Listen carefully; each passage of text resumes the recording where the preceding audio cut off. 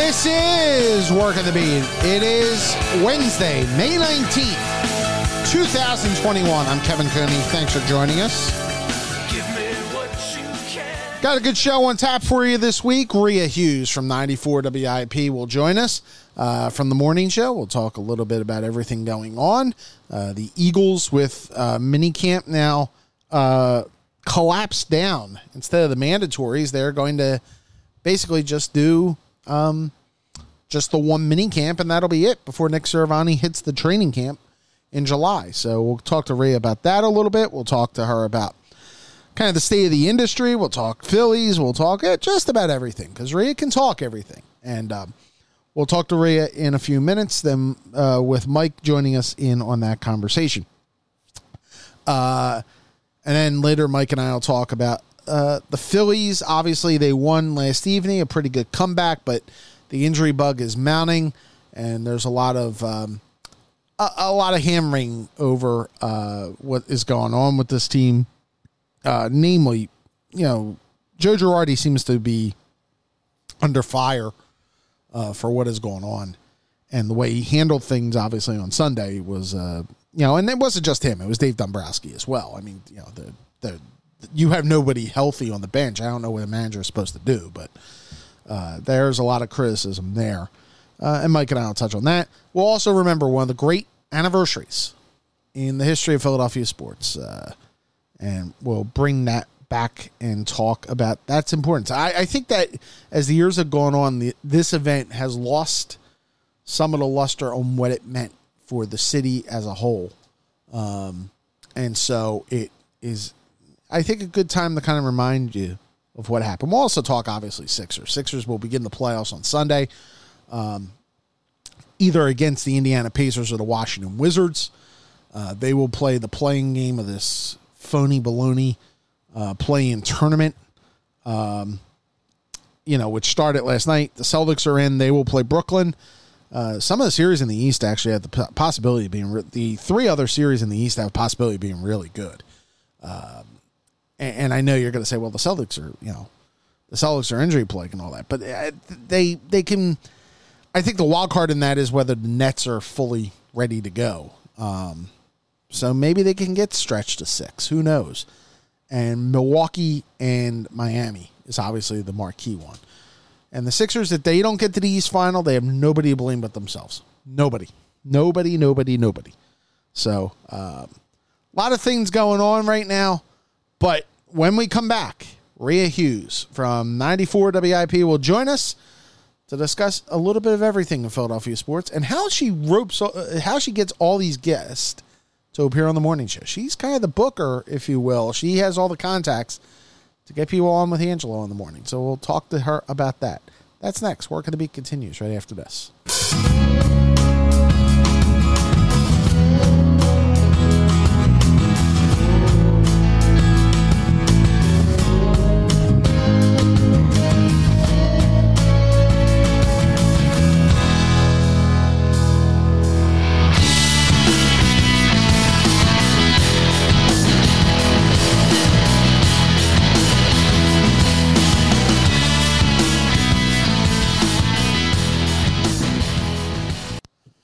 And joining us now, one of the main voices in the Philadelphia sports landscape. You hear her every morning with Angelo Cataldi, Al Morgani, sometimes with Keith Jones, sometimes with Billy King. Somebody, Ava Graham's always there.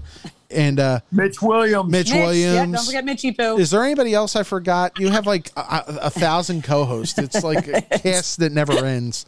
Exactly. But she's there every morning. She is actually the person who sets up every interview Angelo has. So we should say she knows everybody. She's a human Rolodex. Yes. Of Philadelphia sports. Nope. Hey, Kevin, nobody knows what a Rolodex is anymore, boss. I know. My contact list is very impressive. How about that? That's right. Joining us from 94 WIP, it's Rhea Hughes. Rhea, how are you? I'm great. How are you guys? Nice to talk to you guys. We're breaking out of quarantine, so yeah.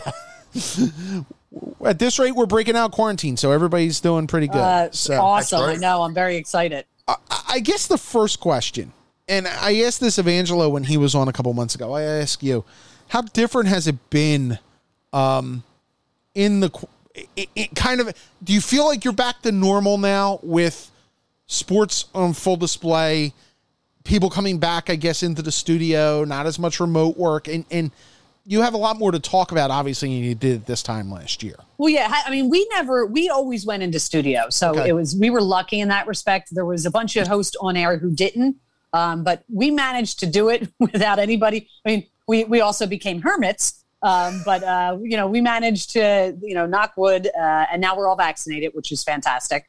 But we came in every day. And I think for me, that was a godsend. I mean, there would be times usually when I leave and I'm pulling out of the parking lot or pulling off the street, I'm out in 2 seconds. There would be times I would just make phone calls from my car because I go, I don't really want to go home because I'll be there the rest of the day. So, right. So going into work every day, going into the studio was, for me, like mentally, it was really a big benefit to see, I mean, listen, they're my other family. I had to do some work with my HR thing. I think it was when I had to do my, what's it called? Put my vacation in. Right. And I looked and I realized that in August, I will be 25 years on the morning show. And I went, these are like my other family. So, it was great to be able to see them every day. Maybe not Angelo so much, maybe not, but I mean, I loved just being able to see people and talk to them. Yeah. Go ahead, so Mike. that was a big deal. Go ahead, Mike. Yeah, Rhea, I'm just wondering, 25 years. I remember, now I was 38 at the Daily News, and we did the Daily News live show, I think was like 14, whatever. And Eddie Barkowitz made the remark to me once when it was coming to an end, hey, we've been on longer than MASH. That's pretty cool. But you guys, 25 years in a profession where a lot changes. Yeah. And you guys have become, and I know it's a lot, Angelo, but it's all of you.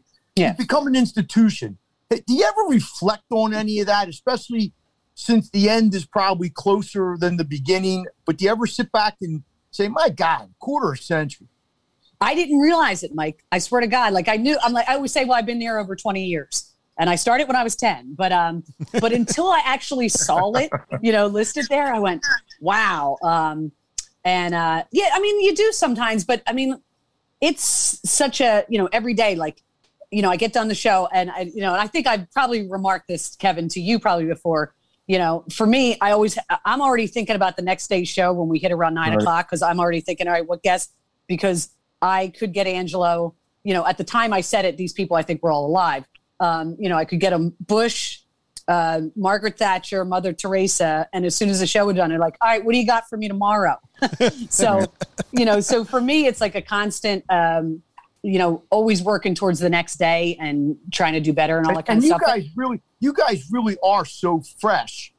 I mean, you really do. Like the next day, every day could be different with you guys, depending on if like Abdul Abrera does something stupid tonight, or if the Eagles are going to trade. Yeah, but that's the thing. I mean, it never gets stale, or at least it seems to me that it never does. That's one of the things I love about it, because things change. Like I could have I had a whole show booked. It was, I think, Roy Halladay's opening day with the Phillies, and 10 o'clock at night on Easter Sunday, the Eagles traded Donovan McNabb to Washington. And to Washington. I was falling off to sleep, and I heard a ding on my phone, and I went, should I check it? And thank God I did. And I remember Jack McCaffrey was one of the people I had to cancel. But I had to change the whole show up because, we couldn't put all baseball people on the day after they trade, the guy who'd been the franchise quarterback. So I do love that. It's stressful sometimes when I go 6, 7 o'clock, I'm like, Angelo's asleep, I can chill. And then something happens. I'm like, all right, here we go. Get on the phone. Well, and one thing you have to do is you sometimes have to book guests who are, I don't want to say hostile, but I mean, that there's friction sometimes. Sure. We talked about the Kapler thing and you communicate with the Eagles and they're not always, Doug Peterson used to come on every week. Well, yeah. Doug did. And, he was sometimes feisty. I will give him that. But listen, Chip Kelly came on every Monday or after every game. Howie, listen, we've probably crushed Howie more than anybody else ever. Whenever, and he doesn't do it a lot, but when we request him, and I don't request him a lot because I kind of know what the rules are when he's going to talk. He's going to talk after the draft. He's going to talk after the season. And I will say, actually, the last time Howie was on, although we got killed for, I thought it was the best interview he's ever done with us because we weren't fed a lot of gobbledygook. Well, and I felt like it was a first for Howie. But how much of your role is playing peacemaker sometimes between organizations? and I mean, because you guys, Switzerland. Well, yeah. Well, but the thing is, how often do I have to call people and apologize after the interview? Well, kind of that, but I mean, in a sense of even preemptively of, look, you're going to get a fair shake here. Well, no, we have a very simple rule, and I try, and this is why sometimes people get mad. Like we'll yell about Howie, for months on end, and then Howie comes on, and we're respectful. We have a very simple rule: when you are an invited guest on, you know what the topics are. Like we've been told by teams, he's not going to answer that question, and what I always say back to them is, we are going to ask it because we have to ask it. They can their comment that I'm not going to answer that is the comment. But we can't not ask it. So I always make that, whenever there's an issue, and I get said to it from a PR person, you can't ask that question. I said, no, we have to ask it. Whether he chooses to answer it or not, that's the answer. So, I always make that very clear. But we have a very simple rule. We are not antagonistic.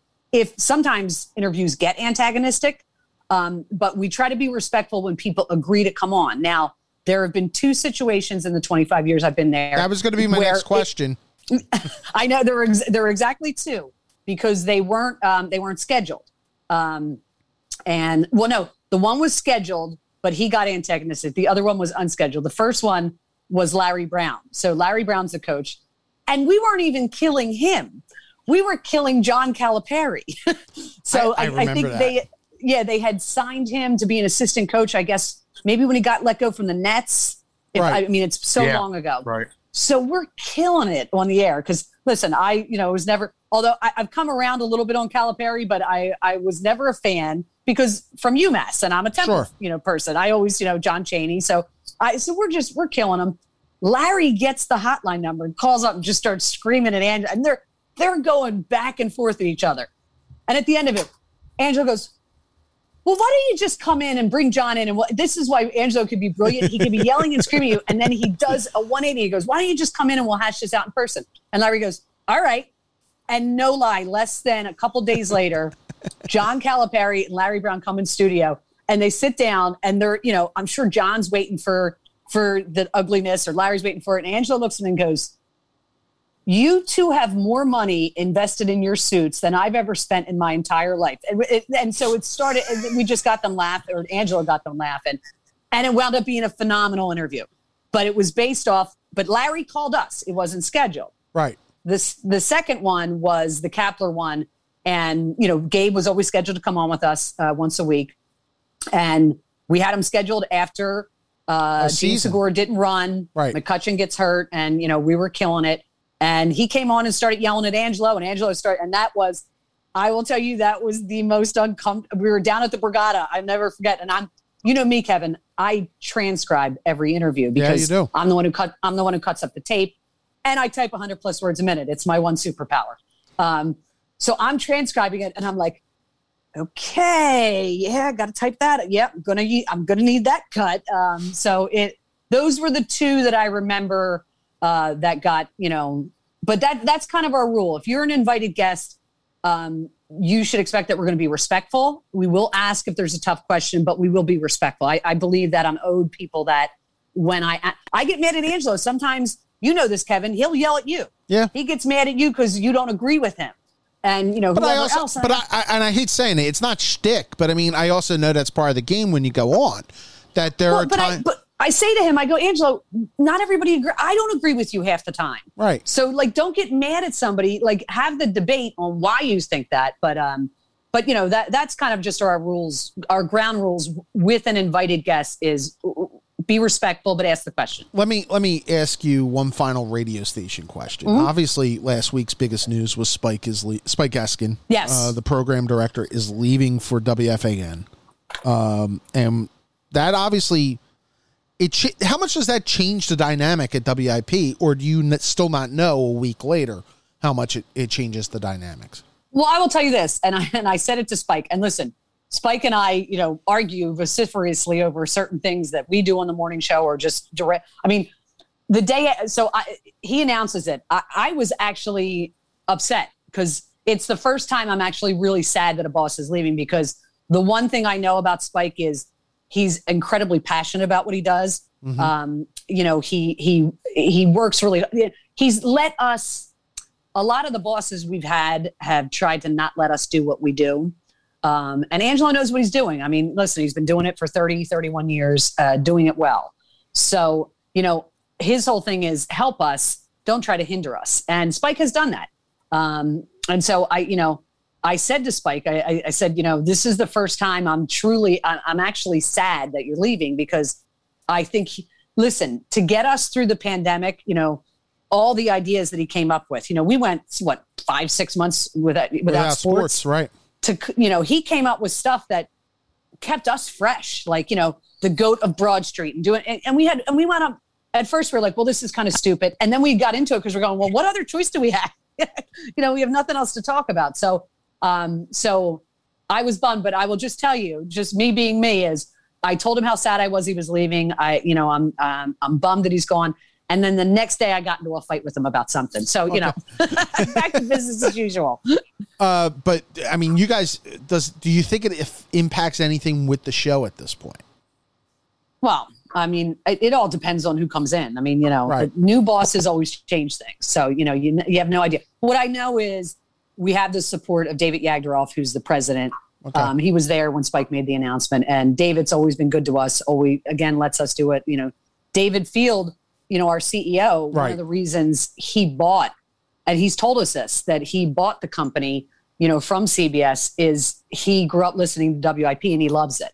Okay. So we know we have their support. So, I listen, I love doing it. I don't want to stop. But like I said, 25 years, and I still get excited about going to work every day. Mike? Do you ever think, Rhea, I mean, obviously Angelo's got to leave at some point, and we don't know when it's going to be. Yeah. It could be a lot further down the line than maybe we think. But do you think the show can survive, and I know this is a tough question to ask because you probably don't, but with you guys, maybe with a different leader, or do you think it might just have to, for whatever reasons, just take a totally different kind of look? Or do you ever allow yourself to even think that way? Or are you just going to say, hey, when it happens, we'll deal with it? I tell Angela all the time, Vin Scully worked till he was like 89, and that'll get Clark through college. I said, work with me here. Listen, it's going to be almost impossible. He's so good at what he does. Like, he drives me nuts, but I will tell you at 6 a.m. when I click my mic on every morning, I know I'm going to have fun. It's going to be it's going to be creative. So I don't know, Mike. I mean, he's an institution. I mean, he is. Like, you want to Al describe said him, it that's best. what he is. We've been riding in the sidecar for a long time. And I've always said I'm grateful to him for that, because, people think women in sports media is it's no big deal, because, and I love it. I love that every time I turn on ESPN or NBA or any of that MLB network, there's women everywhere. When I was doing it, Mike and Kevin, this 25 years ago, there were times I was the only female there. Me and Donna McQuillan. That was it. Yeah, and honestly, I remember was it Chris Gamble before you? Chris Gamble. Yes. Yep. Yeah, but that was like Max Vieira was reduced to being a traffic reporter. You and Chris were the only quote unquote sports people, and Donna McQuillan, the late Donna McQuillan, that was in this market, and that was before television really got going. Leslie obviously came in at that point. Yeah. I think Jenna Wolf came in at that point. But and when you look at it now, do you think it's more, this is a strange question, I'll ask, but you look at what's happened at, the major station, in sports radio, you have Natalie over on 97.5. You got and Natalie started with us, and I'm incredibly proud of her. I really am. Every day I see her, doing her thing. And I actually shot her a text message a couple months ago. Some guy went after her. Right. And I forget what her response was, but I was so proud of her. I sent her a text message. I said, wait a minute. Go ahead. No. I just sent her a text message, and I said, Natalie, I could not have been as smart and funny and witty in my response, because you guys know me. I would have brought the gloves out and started fighting. And she killed him with her response. And I thought it was brilliant. I was really proud of her. Please tell me why. This is what I lose because I'm an old man, I guess. Why would somebody go after Natalie? Because what is the point? It was just, she had tweeted out something, her opinion on something, which she's completely entitled to. Sure. And this guy, I remember he was an HR guy. If I'm trying to remember the context, and this may have been about a report. I think this was a report she had. Maybe it was on the Wentz stuff or something, or it could have been. And she wound up being right on. Yeah. And he's like, but he said something like, "I'm an HR, and that wouldn't be allowed in my business." And she was just like, and he kind of went after her, and she's like, "Well, what you just did wouldn't be allowed in HR in your own company." And I just thought it was a brilliant response. So I was quite proud of her. People just got to get over a lot of shit. I'm sorry. No, really.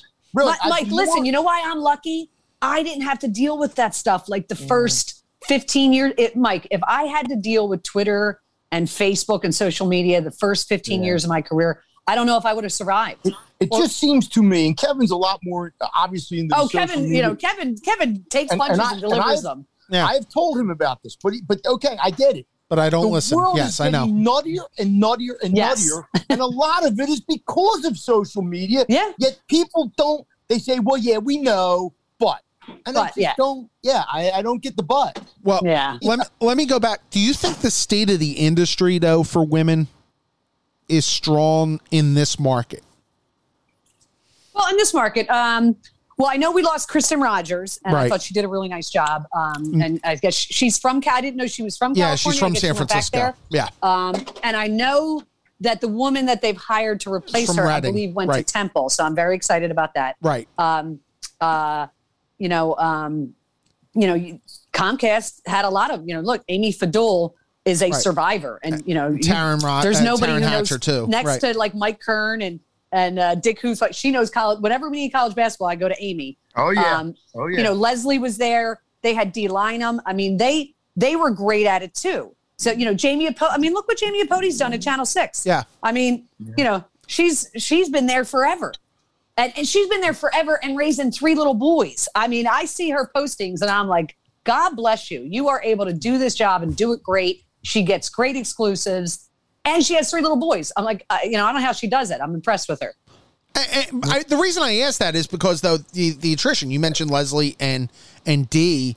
I mean, Comcast has cut back, obviously, and that. Yeah. It's putting it kindly. Yeah. I mean, and I wouldn't go down that road because of the fact you used to work there, obviously. I loved working there. I did my midday show. I used to fill in, the show I would fill in for all the time with Gunnar. Right. And Reuben Frank, I thought was a great show. Like, I'm disappointed at what happened there because, they were must-see TV. Daily News Live, I never, ever missed it. I mean, I had to be really doing something important to miss that show. So, and I heard it was on longer than MASH. Longer than MASH. I heard it was on longer than MASH from somebody. It was. Exactly. Let me get into the actual games themselves. Sure. How much are you guys looking forward to the Sixer run coming up? Just to keep conversation going into the summer. I'll tell you. Yeah, the conversation, because listen, we all remember 2001 and how but it was the buildup. I mean, it was how they started out the season, how it went along. I mean, I remember, and I mentioned this on the air yesterday. I mentioned on Monday with Angelo. I said a friend and I got together at the Carousel in Sea Isle, maybe early July, and we're sitting there. And I looked at him and I said, "I'm exhausted." Yeah. I go, that Sixers run, 2 Game 7s, the way they end it, the Lakers series. I go, I need a month to recover from the Sixers playoffs. That's how amazing it was. I don't feel it yet, but that's just because, listen, that's what the NBA did to us this year. They haven't played against anybody. So what I'm really looking forward to is NBA teams actually playing their stars against other NBA teams. I'm excited about it. And the thing is that the expectations for them are, if they don't win these first 2 series in 5 games against, Indiana. I don't feel that way. To me, it's just they got to get to the Eastern Conference. Yep. I don't care how they do it. Yep. They've got to get to the Eastern Conference. And listen, who doesn't love a 7-game series as long as your team wins it? Yeah, that's you know, true. you can keep it going. But to me, it's they just got to get to the conference. I'd like to see a sustained run of competitive basketball. That's what I'm looking forward to. Mike, I remember what made 2001, and I don't know what our expectations were. I know they were the number 1 seed. Yeah. I don't know if it was as cut and dried as this year us saying they got to get to the Eastern Conference because they shouldn't lose it. I don't remember.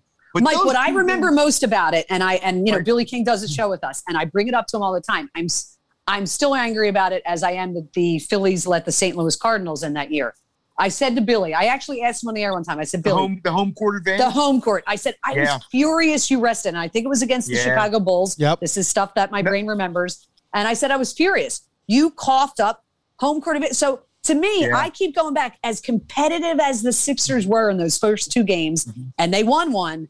Right. If those games are at home, that's a completely different story. So I do remember I was really upset that they load managed. You know, that's back in 2001 before it was a thing. They load managed the last game, and in my mind, I'll never get over that. I'm I think trying it to cost them the remember- championship. I'm trying to remember why Larry didn't think getting the home court could be a big deal. Because now Oh, you know what? That's Yeah. all we'd be talking about. Yeah, you know what? I will have to add next time. Well, Billy unfortunately called into us the other day. Billy had neck surgery, like pretty Right. intense neck surgery. He's still in a brace for 2 more weeks. So hopefully we'll have him back for the playoffs. But I will ask him that question, like why? Like, because I said to him, I said, do you think that made a difference? And I think he said probably, you know, like grudgingly, because I asked him. But I'll ask him why, because I've never asked the why. I just asked, I just told him it was stupid. It's funny what made that run. And I understand what Kevin's saying. In a perfect world, you should win these first 2 series in 5, maybe Sure. 6 games, let's say. But the thing that made 2001 was those 2 Game 7s. I mean, because then it was like, yeah, that's what we played all year for. Yeah. Was that, and the way Toronto ended with what's his name, with throwing Carter. the shot up from the Yeah. corner, and then the Bucks in Game 5 with Robinson missing that close shot. And how about Vince Carter going to his college Right. graduation? Yeah, I mean, it was just that's what made that was that it did go 7 and we were hosting the game. But I think also that there's so much concern about Embiid's health Sure. that if they play 7-game series in the first 2 rounds, Oh yeah, I think no, there's a that's- wear they down play factor 7. in here Yeah. too. That's a good point. Yeah, they might play 6, maybe Yeah. in a bad case scenario. They better not be going to Game 7 with the Knicks. Yeah. They play good. They play good defense Let me ask you, who's got the most on the line for that franchise right now? for the Sixers. Yeah, Ben Simmons. it's not Yep. close. I think if they don't make it to, here's my scenario: if they don't make it to the Eastern Conference Finals and he does not play well, like say he's invisible offensively in the second half of a Game 7, as you envision a Game 7. Right. I don't think he's here next year. That's just my belief. I don't. I believe that. I also think. But at that point, guys, what would he be then? We were talking about trading him maybe for Harden 5 months ago, right? Oh, yeah. And I get it. They would have had to throw more in, but it was basically Simmons for Harden. And I mean, if Simmons does what you just said, Rhea, and then the Sixers turn around and say, okay, we're going to go in another direction, who's going to give you what for Ben Simmons? Because I don't think he's the kind of guy that a team like an Indiana or Chicago is going to build their franchise around. I think he fits here nicely because of Embiid. Well, but how about for an expiring contract? Yeah, I get it. Mike, we'll find out if what they're always telling us outside of Philadelphia that we're all crazy to complain about him. Oh yeah, you're right. You're right. I mean, seriously, because listen. Does he play great defense? Yes. I don't need him to shoot jumpers. You know what I want him to do in the second half? Be aggressive with the ball. Go into the hoop. Exactly. I mean, I'll live with that. So, he can't leave Embiid as the only option.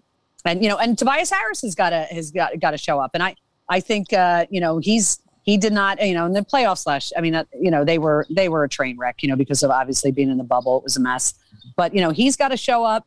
But yeah, I think it's Ben Simmons. I think that's where this narrative will go if they do not make I think if they make the Eastern Conference and they lose to the Nets, I think a lot of people think there's, what's the famous line in Miracle? There's no shame in losing to this team. Right. because they're that stacked. I'll say the one other person that has pressure in my mind, and this is just an opinion, is Doc. And yeah, he was great for this different year. reasons, though, because I think generally people hear look, Embiid had a near MVP season, right? But there was no, the stuff that Brett used to say after games. I was proud of them and a lot. Like I don't think it'll be as much here. He may feel it outside the NBA because of what he's done before, but I think people generally like him as a coach. Yeah, here. I think the only way Kevin faces a problem is if they blow a 3-1 lead. Like if they're up 3-1. Oh, absolutely. You're right, because then that's let's say the Nets. Let's say they're up 3-1, and the Nets and the Bucks or whoever it is forces a game 7. Yeah, all the pressure in the world. Oh, you're absolutely will be right. On Doc Rivers. Yeah. No, you're right. Well, there you go. Mike just answered your question for me. Yeah. Let me switch it to the Phillies. Look, Gene Segura has become a running subject over the last 3 years. Going back to when he got here. Yep. How disappointed were you in the way Joe Girardi handled everything on Sunday with the Segura topic? And how disappointed are you with Joe Girardi, period? Well, listen, I've been saying, it was funny. I started saying it a couple of weeks ago to Angelo. Like, I come in every morning, I pour my coffee, and we chat for a couple minutes before I go in and start typing updates. And I know I started saying it maybe three weeks ago, however long the season is. And I said, listen, you are a Yankees fan, still is. I tease him all the time. I said, so Joe Girardi really well. I said, I get he doesn't have Jeter, he doesn't have Mariano. I go, I'm not impressed yet. I go, I throw last year out. Last year was crazy for everybody. But I said, I'm not that impressed. But I will say on Sunday, I blame Dombrowski for Sunday. Yeah. They, and we had Jim Salisbury on. And I said it was, before Jim came on, I said it was malpractice or malfeasance to not have a bench where you're going to your $300 million player and you got him out there swinging for the fences with a bad shoulder. I thought it was one of the dumbest things I've ever seen. You're almost better putting Vince. You were almost better putting Vince Velasquez in right field and just. We said the same. He's got a gun for an arm, and I said, so. I think there were a lot of things going on there. I think that Joe Girardi was frustrated with how they were playing. Obviously, very sloppy. A lot of errors from the night before. He was mad about it, and I think it boiled over when he looks at his bench. He's got nobody, and then Gene tries to get too cute, and Gene apparently is a guy. Listen. I kind of relate it to where I work. Angelo can say anything to me, and he has over 25 years. He can yell at me all day long. And I yell right back at him, and I continue on doing my job. There are certain people you work with who can't be yelled at like that. And they don't handle it well, and they pout, and they react like Gene Segura. You got to know your players. Listen, I don't blame him for yelling at Gene, but you also got to know your guys that you maybe – Joe Girardi is not naive. He's been in baseball a long time. TVs are in the dugout. And if you're going to get into a screaming match with a player, it's going to be on TV. So, it's as much on Gene for being pouty and not coming over when Joe came out to, take Chase Anderson out. But Joe's the leader there. He's got to be a little smarter about it. And he's got to handle the post game better because he created an extra story for a couple of days. If he just says, and I thank him for that. I appreciate it. No, I understand that. But what he's got to do is just say, listen, heat of the moment. You come out and you go, heat of the moment. We're battling. We're trying to fight. I'm mad that he missed the ball. He's mad he missed the ball. We started yelling at each other. Happens every day in baseball. Happens every day in every walk of life. People get mad at what you're doing at work and they yell at you. But the way he handled it, he made it big. Colonel? Yeah. I'm wondering. I don't think the Phillies can win the World Series. No. But I think when I look at the division, I'm sitting there saying, okay, they can win this division. I mean, the Braves are hurting. The Mets are hurting. So doesn't Dombrowski, and I know have to do something. They're not trading from a wealth of their minor league. Yeah. I get it. And I'm not saying you try to make that, but don't you have to make a couple moves to say to Girardi, we got a team that can win 88 games and at least maybe get to the playoffs for the first time in 10 years? I think, listen, when he came here, number one, I was shocked.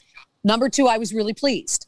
But, you also know his history is he'll trade away the whole minor league system to get, to win, but they don't have that here. So, he's got to get creative, and that's why they hired him. listen, I'm sitting watching and they're like, well, Odubel, his batting average is creeping up. Odubel is what he is, regardless of what he did off the field, which, it makes it really obviously hard to root for him. But, he's not somebody you can count on, and they've got nothing else. If Kingery and Moniak have been able to do anything, you imagine what good shape this team would be in. Right.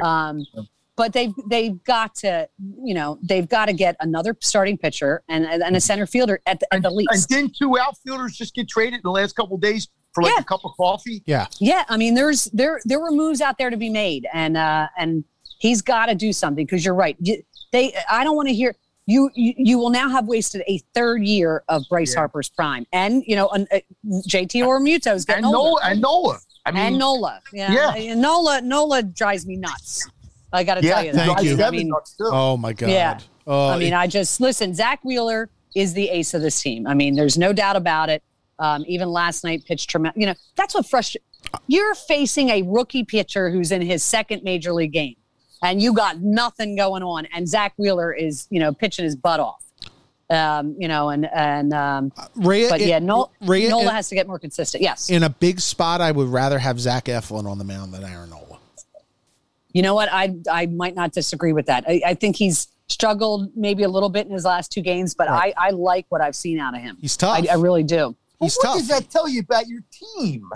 If the guy that everybody thinks is whether he's the number one or not, he's had a very, very good last 3 or 4 years. Sure. He's among the better pitchers. But now we're saying, September. Wait a minute. I'd rather have my number 3 than my number 1. That's listen, weird. Because in the last 2 Septembers, when we needed him to deliver, he has not delivered. I know. But and I have a friend who's a Mets fan, and I was chatting with him about Wheeler, and he goes, wait till you see Wheeler when it gets hot. He's even better. That's what he said to me. He goes, he's even his better. record in August is like really, August and really September. good. And I said, I'll his take 2 best months. I go, if he can improve upon what he's doing now, I'm all in. He's had 3 games this year where he has been virtually unhittable. Yeah. Yeah. No, he's you know what it is? Sometimes you really hate 1-0, 2-0 games or really low scoring. Except there are certain pitchers I just love to watch, and he's a guy I love to watch pitch. I imagine Angelo, if he was on this morning, would not have been happy about the idea that the Eagles are eliminating their mandatory mini camp and collapsing everything down into one camp. Well, here's where I will say, I don't know if you read Reuben Frank's column. Where it was basically he listened to the veterans, and the veterans were threatening to hold out. Yeah, I was disappointed, because you do have a new coach. Regardless of whether we have no idea if this guy's going to be any good. But I like to know that he started working behind the scenes, making phone calls, getting these guys in. Listen, none of these guys want to work hard on the field. But if you can get them in and they can meet him and start to understand, that's a huge thing. You gotta get to know this coach. I mean, if he's going to be the guy who's going to lead them to anything this year. So I was happy to see that. They're never going to go back to 3-a-days, Kevin. You really just have to. You have to give that up. I understand that, but my argument is when you're 4-11-1. Yeah. Maybe you shouldn't be listening to the guys. I'm sorry. One, because how many of these guys, when Nick Sirianni, if he becomes a really good coach and this team's ready to contend again, which is 2-3 years down the road. Yeah. How many of these guys are going to still be here? If you can, but here's the thing is, I'm one of those people who don't believe that the Eagles are only going to win 4 games this year. I love the signing of Ryan Kerrigan. I was thrilled with that. To me, if they get Steven Nelson, I feel so much better. I'm pleased that they're coming. I feel completely different about it. I think that this guy could bring some energy to a team you're not with 11 though, are you? Oh no. I'm around 9. I'm around 8 or 9. Okay. But okay. if they get the quarterback, I'd feel a little bit better. I remember, Mike, I'm watching that last game like everybody else was, the game against Washington. And I had conceded a loss before it ever started. And I remember I'm talking to a friend of mine. We're watching the game. And I went around late in the second. I go, oh, my God, this kid. Would people always forget about that Washington? Washington has an extremely good defense. Yeah. Yes, they do. That kid was playing well. I mean, did he miss a couple people? Did he miss a guy in the end zone? Sure he did. I mean, he was still a lot better than the guy I watched for most of the season. But I literally said towards the end of the second quarter, I said, oh, my God, the Eagles are going to win this game. And I feel, did I care about the draft pick at that point? No, I didn't. I'm glad it turned into Devontae Smith. But I said to myself, they're going to win this game, and this is going to make me feel so much better about this quarterback because that's a really good defense. If they had the 9th pick, they still would have got Devontae Smith. Exactly. Well, there you go. Yeah, see, they could have done that. But they would have. I felt like he, was he perfect in that game? No, but people forget that's really good defense he was going against. Yeah. Yeah. I do know one thing about Nick Sirianni. He's better than the guy in Detroit. I'll give him that. Oh, my God. Can I tell you, I rarely play sound in an update from other coaches unless they're playing the Eagles or playing, a Philadelphia team. I walk in the other day and Wechter goes, you got to hear the sound from Dan Campbell. And I already know he's a loop, Right. So he plays it for me. He goes, I want a live lion on the sidelines. And I went, I literally stopped what I was doing. I turned around. I go, oh, please rewind that and let me hear that from the beginning. Because I was like, yeah, whatever. I wound up playing an update. And what I wrote in the update was, we gave Nick Sirianni. I didn't. I actually thought the rock, paper, scissors thing was fun. I thought it was interesting. I thought it was not, I got to do a better job. I had 14 years of Andy Reid. So the rock, paper, scissors, I found fun. But this guy with the live line, and I want him to go out and take a dump in the middle of people sitting in the stands. And I went, this guy, and I'm going, Nick Sirianni got roasted nationwide for rock, paper, scissors. But the guy with the live line taking a dump in front of fans, was like, yeah, that's a football coach. And I'm going, okay, whatever. I think people in Philadelphia, and I really mean this, I don't know if Nick Sirianni can coach or not. And I don't know if this team is good enough, or is going to be good enough in whatever. But can't we just give him a chance and just sit back and say, okay, we didn't know anything about Andy Reid.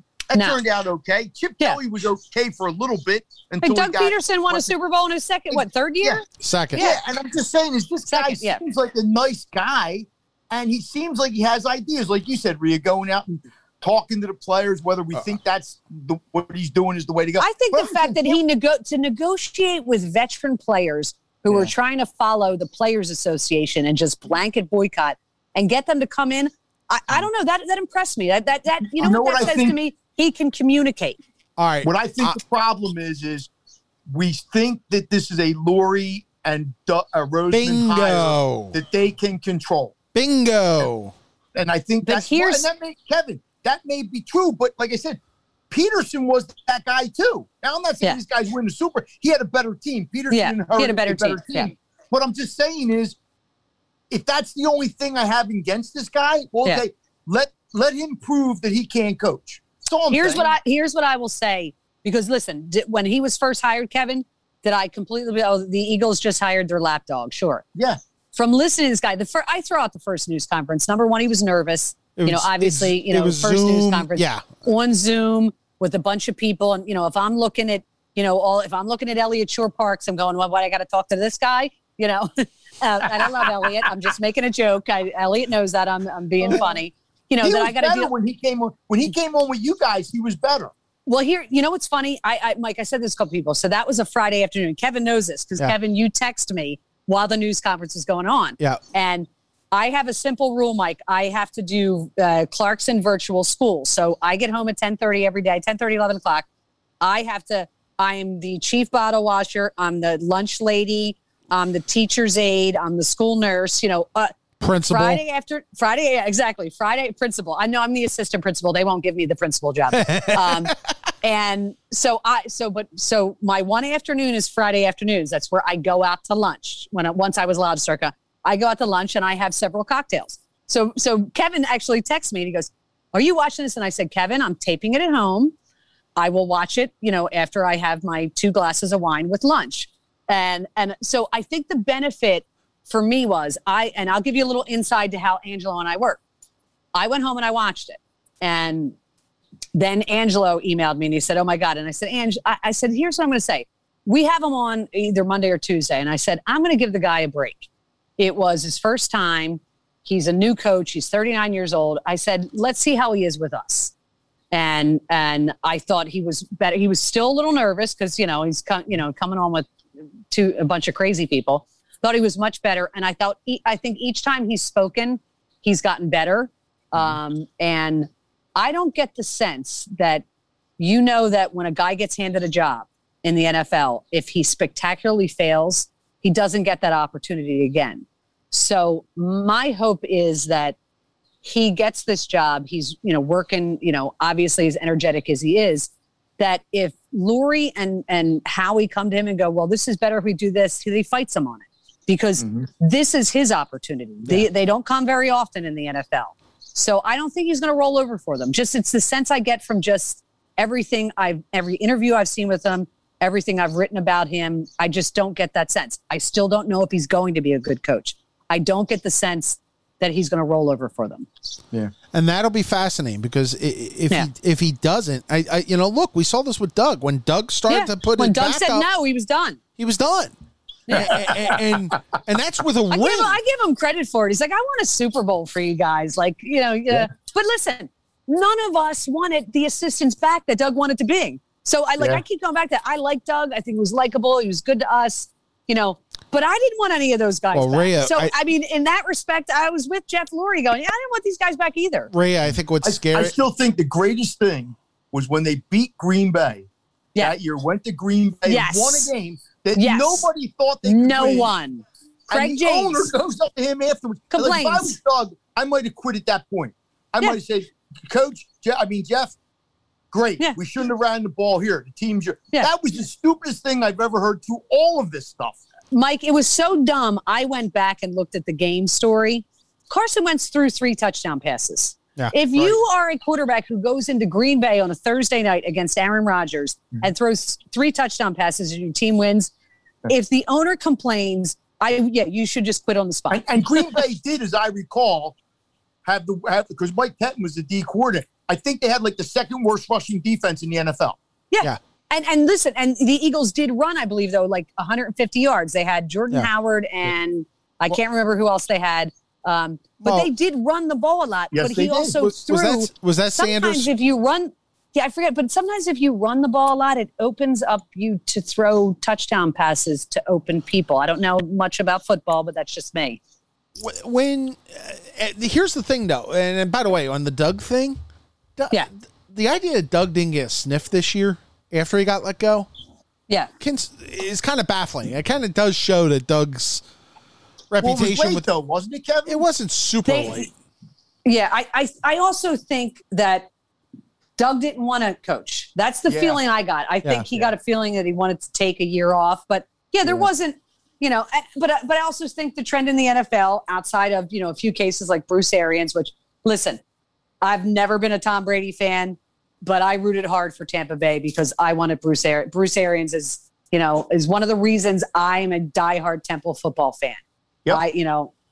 He made us relevant for a very brief period. I've always liked him because of that. So, but the trend is to hire young guys, and Doug's, what's Doug, 55? I mean, that's young to me. Doug may end up doing television at some point. I mean, I hate saying it, he's not a great personality, but he knows enough about the game that he could break it down and simplify it. I thought that's one thing that came through. He's getting paid a lot of money to sit in He Florida bought a big boat and he's down in Florida. I ain't mad at him. Really. It never ends. We're so glad you could attend. Come inside. Our thanks to Rhea Hughes for joining us. Rhea had to, we had a little technical issue. So the end of our interview with Rhea. You had a little technical I had a little technical issue. For the second straight week, Mike, I had a snafu. Last week it was power. This week it's internet. Kevin, look, all I know is the 5 minutes or so, because I kind of knew you weren't on anymore. And I think at some point then but it was some of the best stuff we had. So I don't know what that means. I have no idea. The quality of the questions went up probably. So there were no questions. We just kind of ripped on me. Crap. Yeah. But thanks to Rhea for joining us. It's always good to get another viewpoint, and Rhea gives an interesting viewpoint that I think, from experience, we 25 years in that biz. Can you imagine waking up for 4:30 report time or whatever it is, for 25 years? I'm more of a night person. Yeah, same here. Although I become a day person. Now I get up very early, relatively early, because the dog gets me. I mean, I can't sleep. Well, I mean, I wake up at 6 with her, and then sometimes I go back to sleep. So, but it's just, I mean, it was when I left the Daily News, Kevin, and I sat there and thought 38 years. And it would have been more had the situation been different.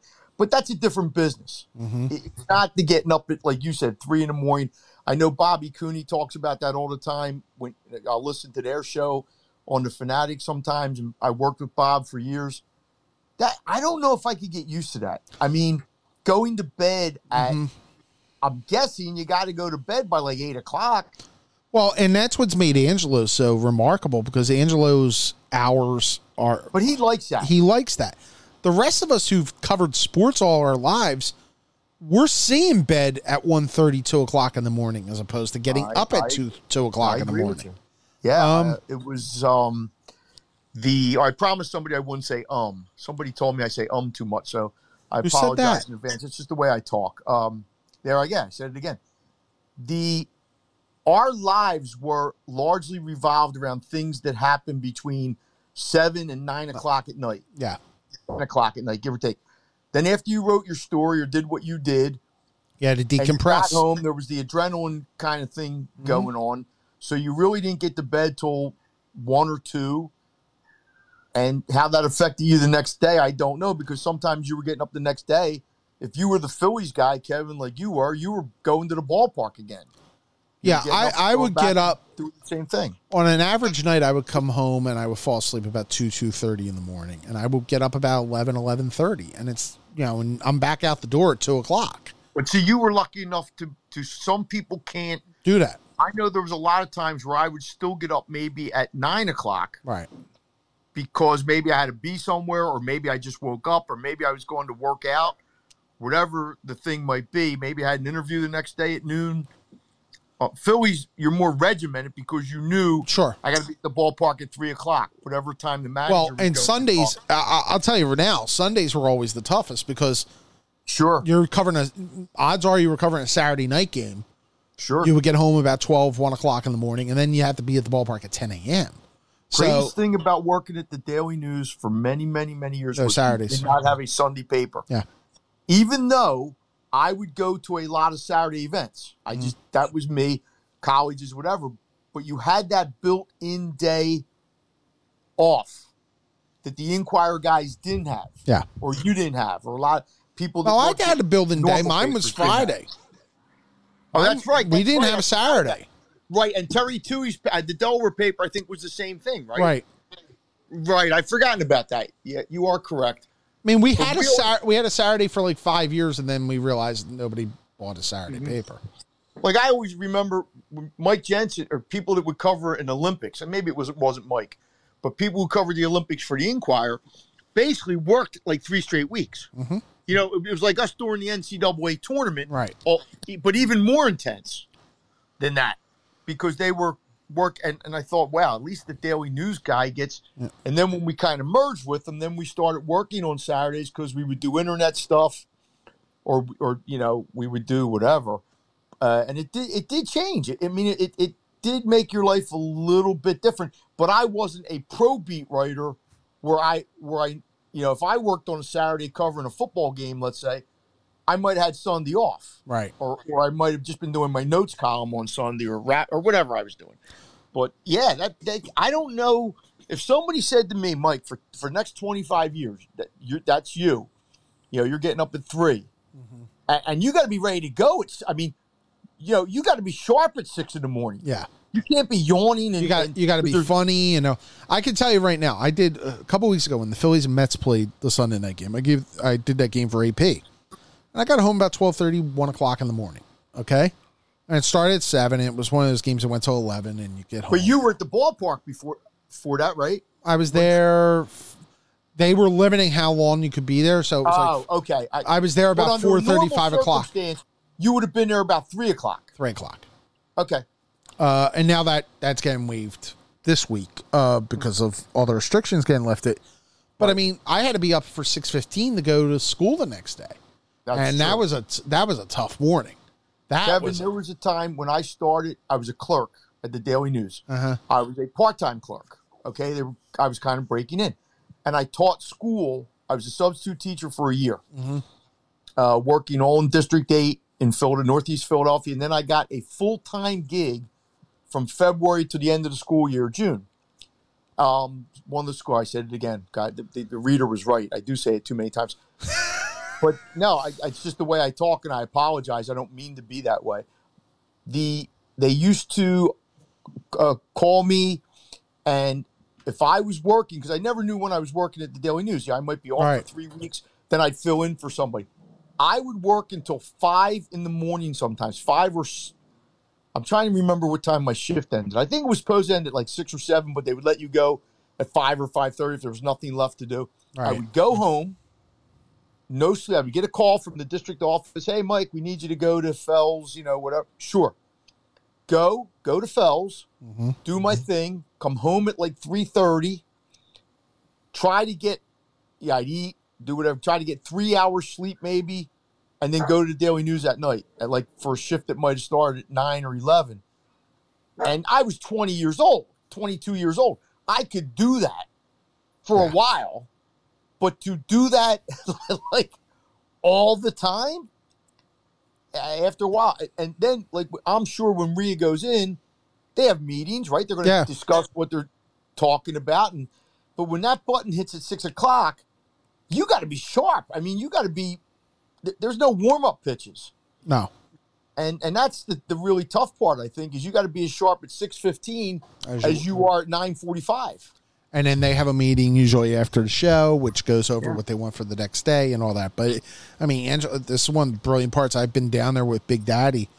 Angelo comes in about 3:30, and Angelo is ready to go. He is fired up, and everything is ready, and show is prepped, and it's a remarkable operation. You don't last as long as Angelo has without being that way.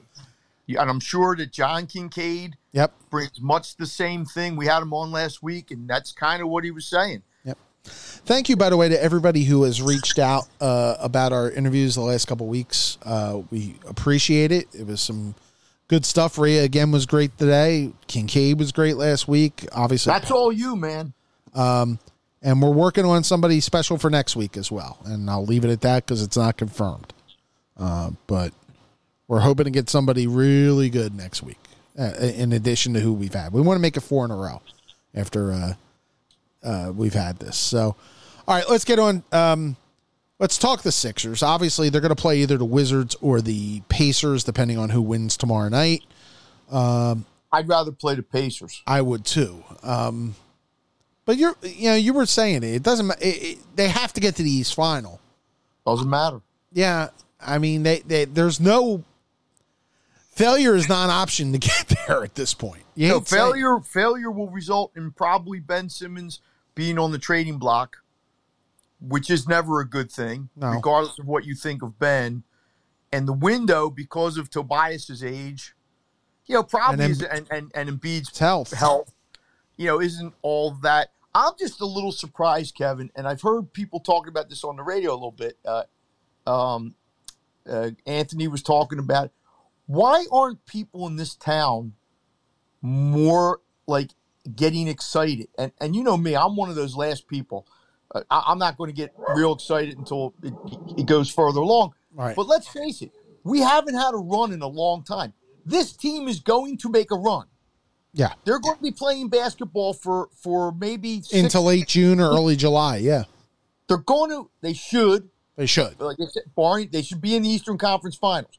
There's a 50-50 chance at that point, I think, that they could be in the finals. And yet, you really don't feel it. I don't feel it. I don't know if it's because of this play-in situation. I don't know. But this town should be starting to go a little bit nuts. You're the number 1 seed in the East, which you haven't been in 20 years, and it was almost 20 years before that. And both those times you won the championship one year and you got to the finals the other year. And the Sixers are one of probably 6-7 teams that you could legitimately say, and the Lakers, I know, I guess you got to throw the Lakers in there, but Clippers, Lakers, Utah, Phoenix, Milwaukee. Milwaukee. I don't think Denver. No, but Milwaukee, New Jersey, and the Sixers. right? That's it. I don't think if any other team besides those teams. Maybe Miami. Maybe. No. If Miami wins, it's a huge upset. I don't care if they went to the finals. They're the 6th seed. And I know they have a really good coach. They have Jimmy Butler. I get all that. And they create matchup problems for the Sixers. They're probably not going to play the Sixers. But if they do, whatever. So I think that this town there has to be kind of, and maybe it'll be after they win the first round. I was just going to say, I'm wondering if it's because it's the first round. It's tough getting fired up. If you're the 1 seed. I think people just think that this team is going to the Eastern Conference Final. And I think that's part of it. Yeah, I agree. It's like a month. So you're telling me for the next month, I got to get excited about playing Indiana or the Wiz or the Knicks. And or the Hawks. They haven't played the Knicks in the playoffs since '89. Yeah. The Knicks have done a great job this year. Thibodeau's done a great job. They would be a tougher series. I would love to see them play the Hawks. I don't think there's any way the Hawks might win a game, maybe, with Trae Young. Yeah. But the Hawks aren't going to beat them up. No. The Knicks will take something out of you. And honestly, that's why, if you play the Pacers, it'll be a short series. If you play the Wizards, you could go 6. You could go 6 against the Wizards. The Wizards could win a game or two because of Beal and Westbrook. Well, although Beal, and I don't know how. Although they have no matchup for Embiid. They have no matchup for Embiid inside, so I don't. But Beal still says his quad is not. Did he play well last night? Actually, Westbrook was awful last night. Okay. I can't get it. Can you get into the play-in tournament? No, I don't care about that. I mean, the only thing I would even care about a little is that the Lakers are playing Golden State. But again, and this is going to, the NBA is never going to get rid of this. No, This it's is around forever for good. and forever and forever. I wasn't a big fan when the NCAA put the 4 other teams in. I just thought that was kind of stupid. I get what they're doing, but I always felt that those teams didn't really feel like they were in the tournament, which I didn't think was fair. When you looked at the Charlotte Hornets last night, losing by 35. Yeah, after everybody on ESPN picked the other team. Picked Indiana? I mean, pick Charlotte. I mean, Right. everybody picked Charlotte because Indiana was all injured. And there was no fire in that. There was no, that plane was revving. I mean, You got to remember, Kevin, you're playing basically for the right to get skewered, unless you're the Lakers. If you're the Lakers, I get it. Nobody wants to play the Lakers if they're healthy. If they're not healthy, they're the Lakers. Nobody probably wants to play Steph. But Steph isn't going to win 4 games by himself against a quality team. I don't think. All right. That's just me. So all these other teams like the Indianas of the world and the Wiz of the world, they know they're not winning. I mean, how many times does an 8 beat a 1? And that was always in a best of 3. Yeah. So, is somebody beating the Nets? Is the team that finishes 7th, going to take the Nets out? Well, the team that finished 7th is Boston, and that's what I was going to ask you. I don't think Boston's taking the Nets We out. know 3 of these series, so I'm going to give you the series. You tell me. Well, wait a minute. Is Boston clinch the set? Yeah, I guess they have. Boston is the 7. I got you. Okay. So it's Boston and the Nets. They ain't beating the Nets. Are they winning a game? I don't care. I don't understand why people get into that. The Nets will win that series. Okay. So do I care if Boston wins a game or wins 2 games? I think Tatum's good enough that maybe, but they don't have what's his name? Smart. Brown's out. Well, Brown is done too. So I'm not sure. So if Kemba and the other guy, the Duke guy, the real good guy, if they go nuts one game, but the Nets have 3 guys who can go nuts. So now it's going to be the Nets and the Bucks. Well, Miami. I was just going to say Miami and Milwaukee. I would still take the Bucks, although I think that could be like would that shock me if Miami beat the Bucks? No. Boy, I'll tell you what, Milwaukee's a long series. Milwaukee's potential road to the final. If they get to the final, Milwaukee's road of Miami, probably Brooklyn, probably Philly. Boy, you earned it. Tip of the hat if Giannis gets there. I think that works two ways, Kevin. I think sometimes when you play tougher opponents, and look, what the Lakers did last year in the bubble, they were beating everybody in 5. Right. So, yeah, you're playing less games. There's less wear and tear. I get all that. And I would like the Sixers to win 4-4 or whatever. Right.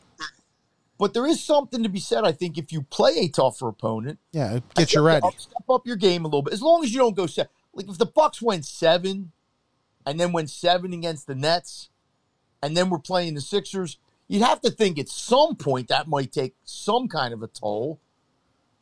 We saw that with the Sixers in 2001. Yeah. They went 2 Game 7s. They went out to LA and won Game 1. Yeah. And almost won Game 2. And then they were so beat up at that point. I don't think they would have beat the Lakers anyway, even if they'd been full health. But it might have went 6 or 7. Yeah. So, that's why Sixers, you're not in this position very often. Yeah. This is why it is so important for them to ride this for all it's worth. If they lose to the Nets or the Bucks in a long series in the Eastern Conference Finals, you're not going to be happy, but you can maybe at least accept it.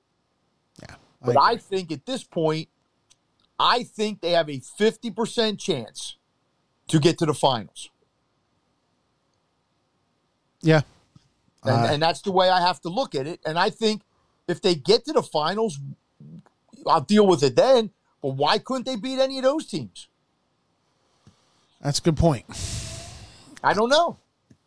I mean, I think the West, look. West is wide open. I'll tell you what, if the Lakers win the night, that Lakers-Phoenix series is going to be a war. It's going to be a war. I still think Phoenix doesn't have enough scars yet, but I do like their point guard. I think he's in the MVP conversation. He won't win it. But I think they're still they haven't been through the wars enough a little bit. Yeah, but the Lakers, I don't know what LeBron's ankle's going to let him do. No, I don't know what Davis's shoulder's going to do. I don't think they're that deep. For a large part of the season, Utah was the best team. Yeah. They have not played the best the last month or so. They've had some injuries, as most teams do. The Clippers, I don't know what to make of the Clippers. I think the Clippers I think actually the Clippers are the best team in the West, but that's me. They may be. They very well may be. I will tell you this. Right now, if I could sign up for a Sixers-Clippers final, would that be something else? That would be, think about this. You have Tyronn Lue, who Iverson stepped over 20 years ago, coaching the team that Doc Rivers left. Yeah. I mean, and the guy who beat the Sixers 2 years ago with the last-second shot. I mean, that series, if I'm the NBA, I know they're rooting for the Nets because you want your 3 big guys to get on that stage and probably to play LeBron. That's probably what you're rooting for, I guess, if you're not David Stern. Adam Silver. Yeah. But, boy, from my standpoint, Sixers-Clippers would be something else. And you know what? I think the Clippers are going to get the Mavericks. I think they should dispatch the Mavericks fairly easily. Doncic might win a game or 2. Yeah. Right. He does goofy stuff. Yeah, the team to watch is Portland because I like Portland over Denver. And I think because of the Jamal Murray injury, I think Denver is very vulnerable. I know Jokic is going to be the MVP, but I just think Portland can only go so far. That's my thought on Portland. Well, and that's why the Phoenix Lakers thing could be very interesting if the Lakers win the night. Because whoever wins that plays the winner of Portland Denver. Portland is vulnerable against teams like the Lakers. I think every team is vulnerable against the Lakers if their 2 guys are healthy, 100%. And like you just said, we're not sure about LeBron, but an 80% LeBron's still better than 99% of the players in the league. There, I said it again. That guy's right.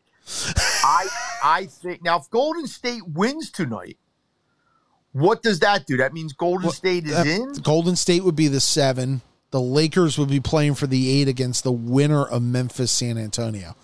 San Antonio, by the way, is 2-8 in their last 10. San Antonio. They would win that. San Antonio will never win anything again. They had a great, great, great run.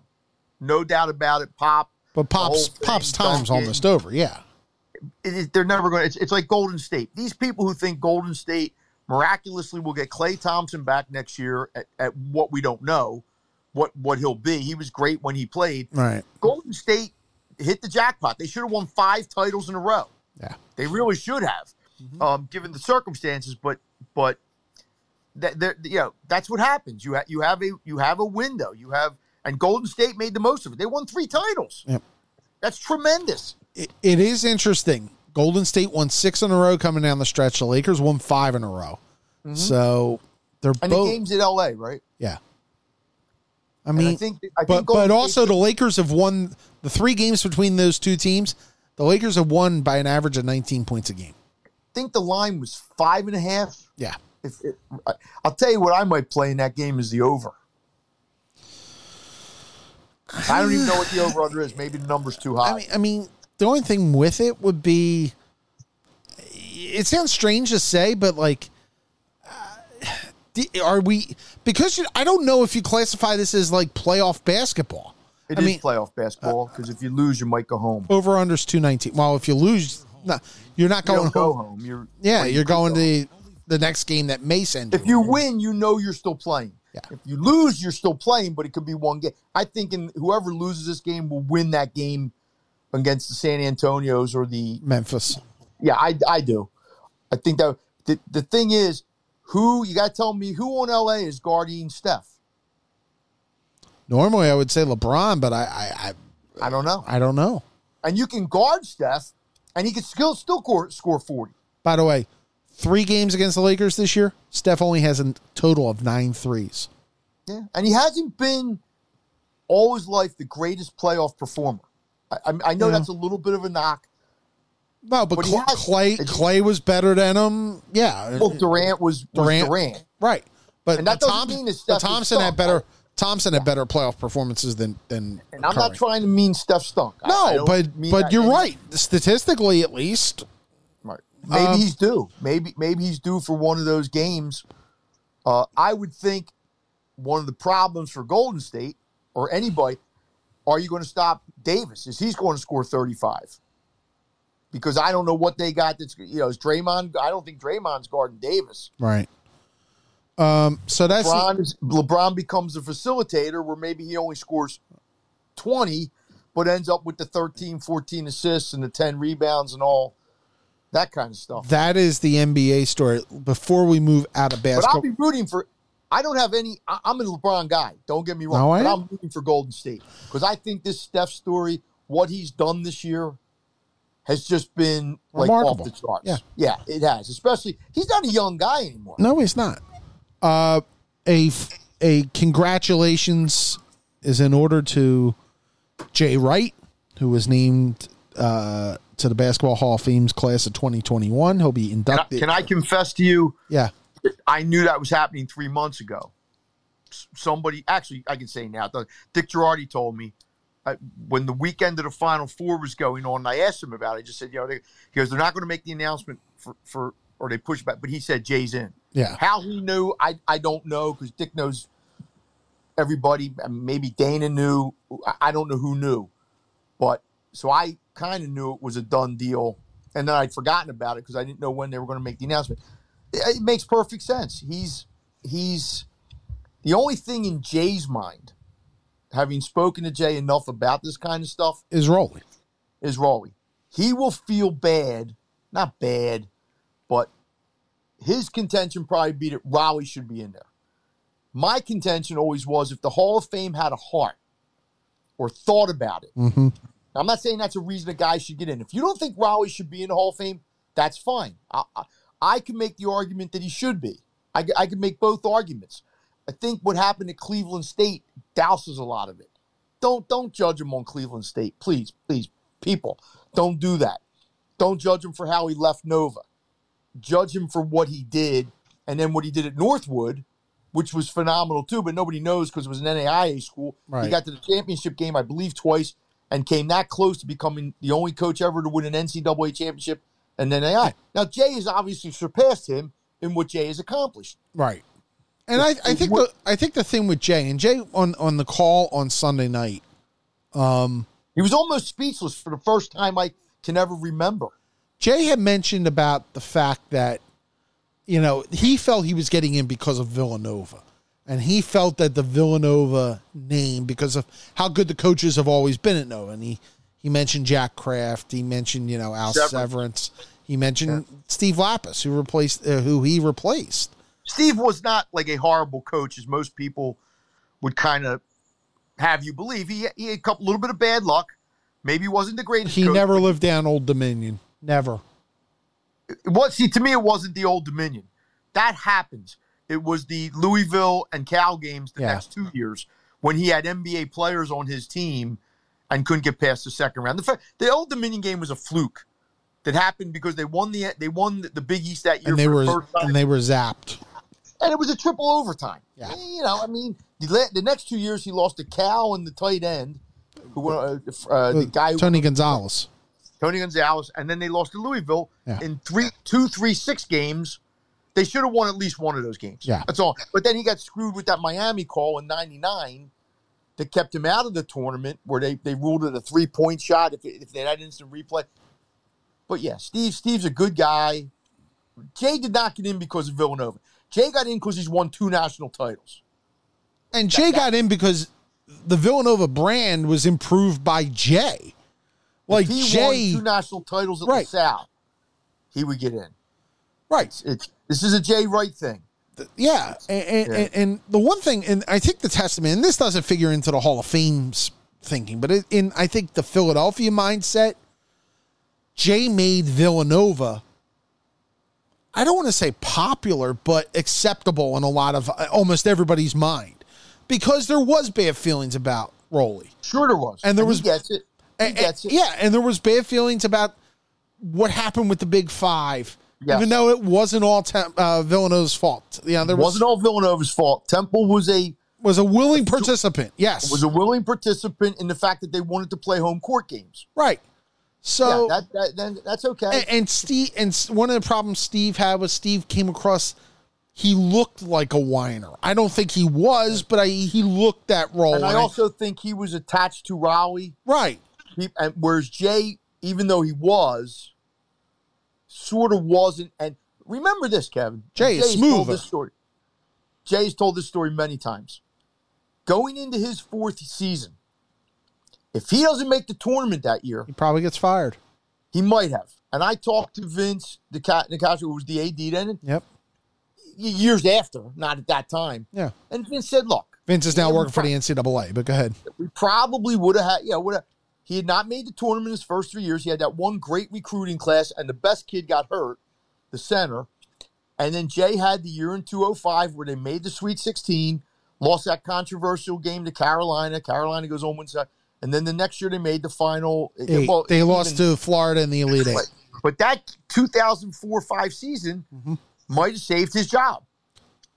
And then there was a time after in 2011 and 12 when they had that horrible season in 2012.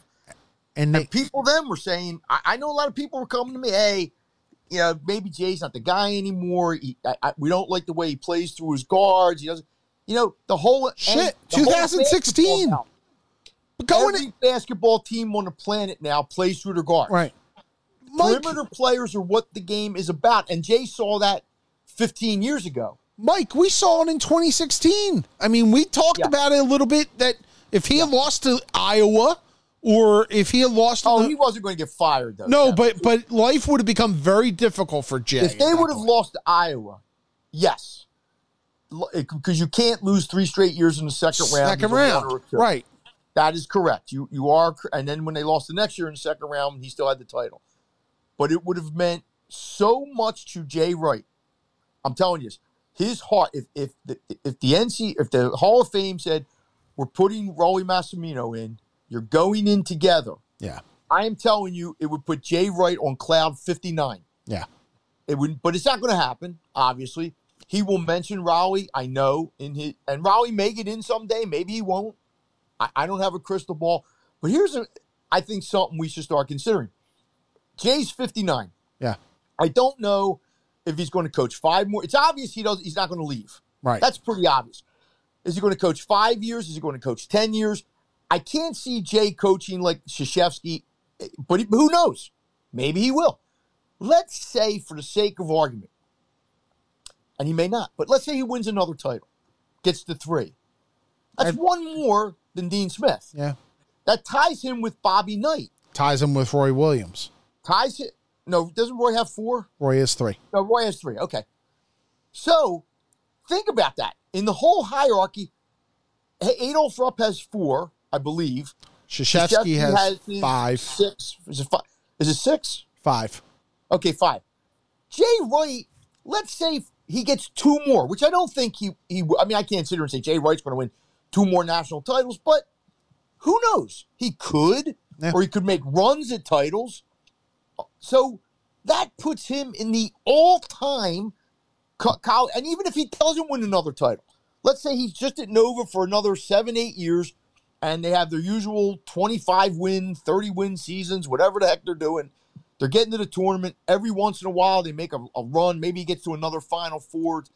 I mean, he's going to go down as one of the all-timers. Mike, if let's say he goes 7 years, 8 years, okay? He's north of 600 wins right now. Right. Another 7, 8 years, he's up near 900 at that point. Right. I mean... But he ain't going to catch Krzyzewski. He's not catching Krzyzewski. He's not going to catch Boeheim. Right. Roy, I think, was 905. He could pass Roy. I think one of the things is when you're close to someone, Kevin, like we're close. Right. In I'm talking about Philadelphia. I don't mean me and you, but we're close. You tend not to think like that. Like, we tend to think more along the fact that they lost 3 times in the second round. Right. And I said, okay, so here's my choice. And by the way, the fact that he got that team this year without Gillespie and all that, and I know there was upsets that occurred that helped pave the way, but the fact he got to the Sweet 16 this year with that team was pretty impressive. Hey, I had a Villanova guy who texted me all. He was disappointed the way it ended. I said, dude, you lost the national champion. They were beating Baylor. They gave Baylor the best game of the bunch. But like 12 minutes to go, I think they were up or tied. Yeah. And then they turned the ball over 5 straight times because Baylor figured out, hey, they ain't quick. we can kind of out-quick them and go to the basket. And that Jay... And he didn't have his point guard. What's that? And he didn't have his point guard. He didn't have Gillespie. And even if they had... All I'm saying is people are always going to be critical. There's always going to be... I'm not saying Jay is God's gift to coaching. I don't mean it that way. Oh, and there's some games we've watched that we went, oh, what the... If you look at the last 8 years, let's say since Ryan's sophomore year. We'll start with Ryan's sophomore year. When they lost to UConn. Their record. Tell me who's been better in college basketball. I'm not even sure Duke's been better. I'm not sure Kansas has been better. I'm not sure Carolina's been better. Well, they win the tiebreaker on Kansas because they beat them twice in the I'm just saying is he was a number 1 or 2 seed like 5 times. Yeah.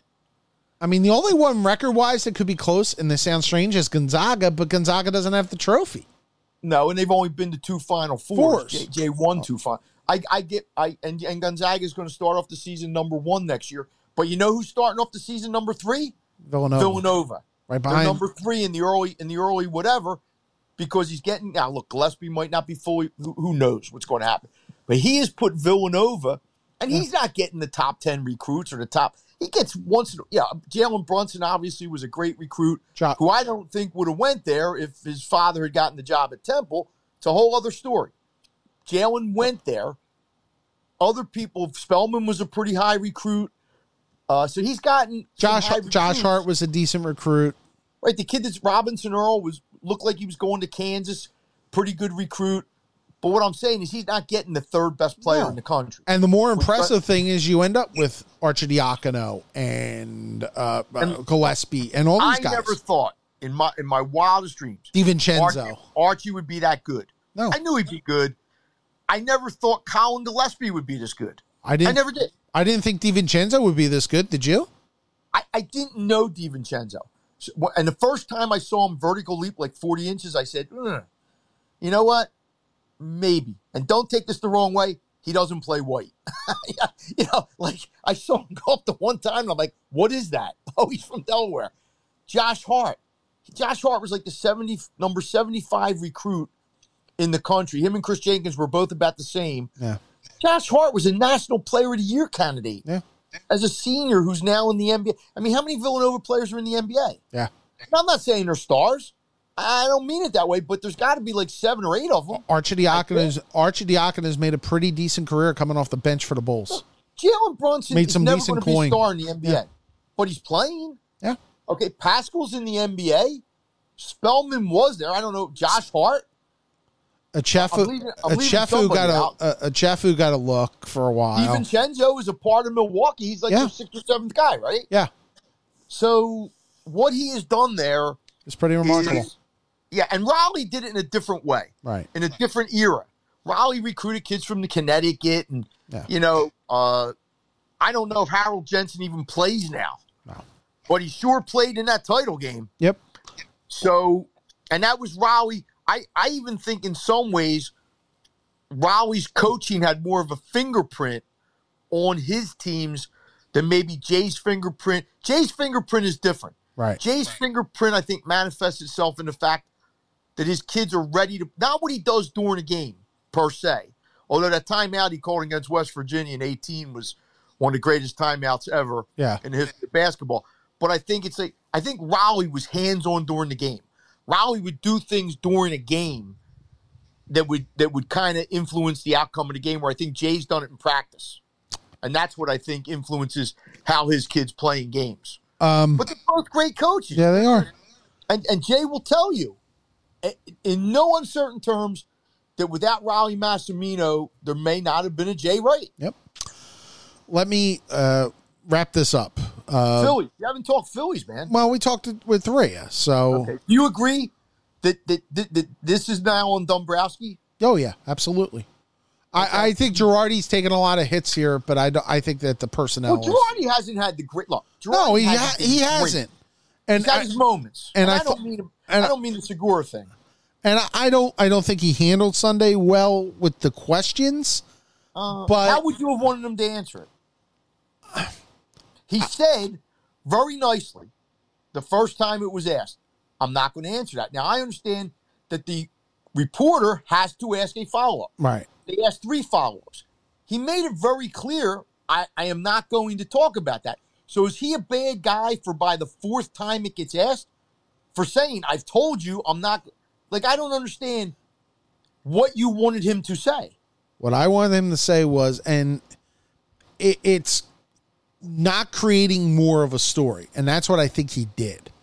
I think he could have put the fire out in a different way than the go ahead. snarky. Give me the answer that would have put it out. You know what? We're both competitors. Things got a little heated. It ended up on video. We'll take care of it. That's it. And there would have been a follow-up question, because you know it and I know it. The reporters would not have let it go, Kevin. They wouldn't have, because that's their job. They would have asked a follow-up. Well, what was the exchange about? What were you upset about? Well, and it would have got to the same end point of Girardi just saying, guys, sorry, I ain't answering it.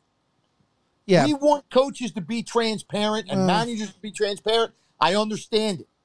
Sometimes, I'm not saying he was right or wrong or I agree, but sometimes it's their choice to say no. Well, I ain't going to talk. I guess. I think that he made a multi-day story when it could have just been a 24-hour story. But we make it the story. He doesn't. Well, the way he acted made it a story. Kevin, the first time the question was asked, he answered it the same way he did the 4th time it was asked. No, the next question stuff is not the same.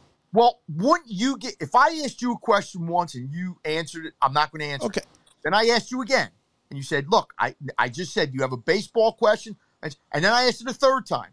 And then he looks at you and by name, because I'm sure he has respect for Salisbury, says, I'm not. And then the 4th question comes, like, at what point then do you want him to say, Jimmy's questions were all in line. Jimmy's questions were dead. I'm not faulting Jimmy.